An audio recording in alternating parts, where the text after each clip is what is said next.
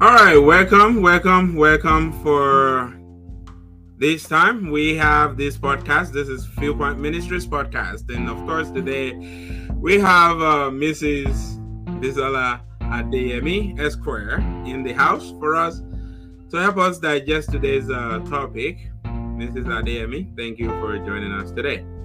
Thank you for having me.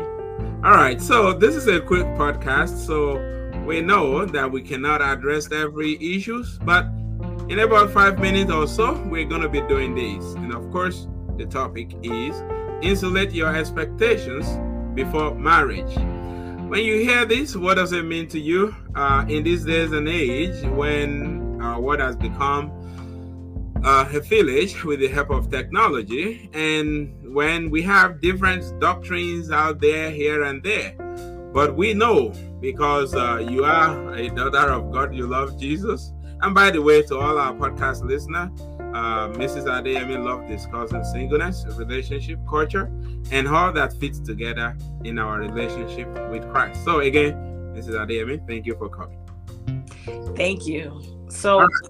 Okay. Go ahead. The floor is yours. Insulate your expectations before marriage. Okay. So what I would say about insulating expectations is, it depends on where your expectations is coming from. I don't think expectations in and of itself is bad. I think that it brings a level of hopefulness into the marriage relationship. One is hopeful about how they want their marriage to go, but the most important thing is that it has to be rooted in biblical truth. The truth, and I would say the truth is from the Bible, because who created marriage? It wasn't any of us. It wasn't any human being. It was God who said that it's not good for man to be alone. Adam did not come to God.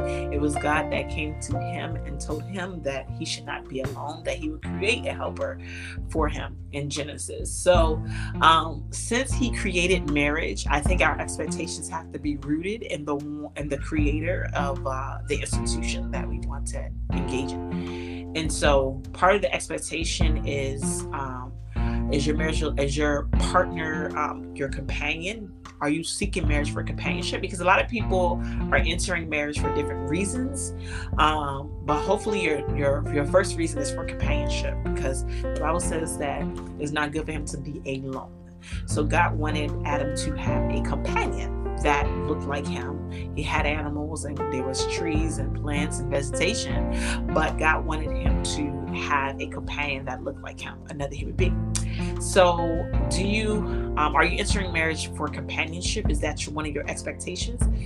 Is one of your expectations for you to be a resource? Because the Bible says that, when he did create Eve, he called them to have dominion. He called them to be fruitful and multiply. So there's provision there. There's being a resource. Are you a resourceful person?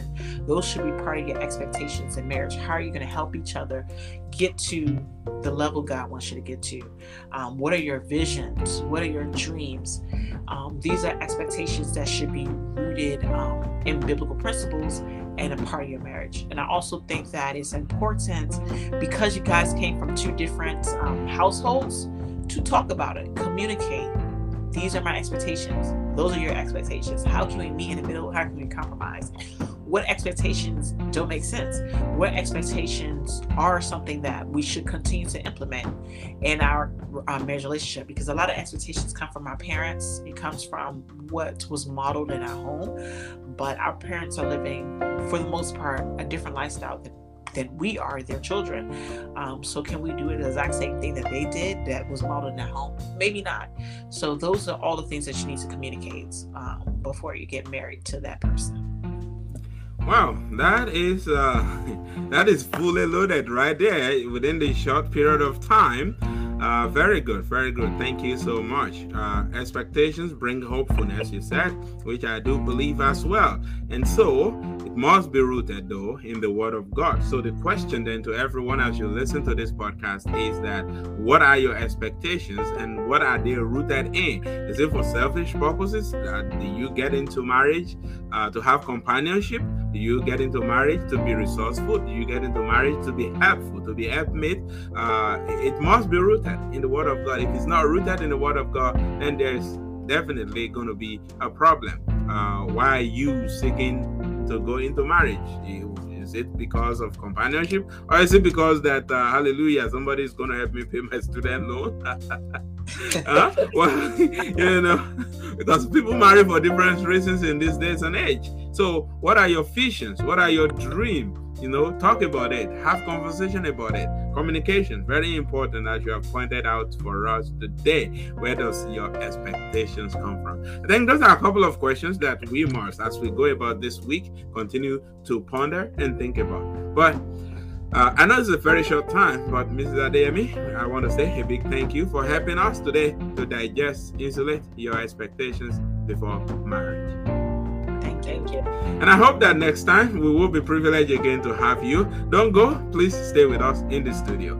And that is it. You have heard it today from our attorney here. Insulate your expectations before marriage. And a big thank you so much, Mrs. Bisola Adeyemi Esquire, for answering that question for us today, for helping us digest that. If you miss anyone listening or watching these or wherever you're getting your podcast from, please remember to visit our website, okay? www.viewpointministriesinternational.org. And you can go to our Facebook platform, share, like, comment, and, let everybody know. And by the way, we do have a program called Let's Talk About Jesus every 5 p.m. on Sundays Eastern Time and 10 p.m. West African Time.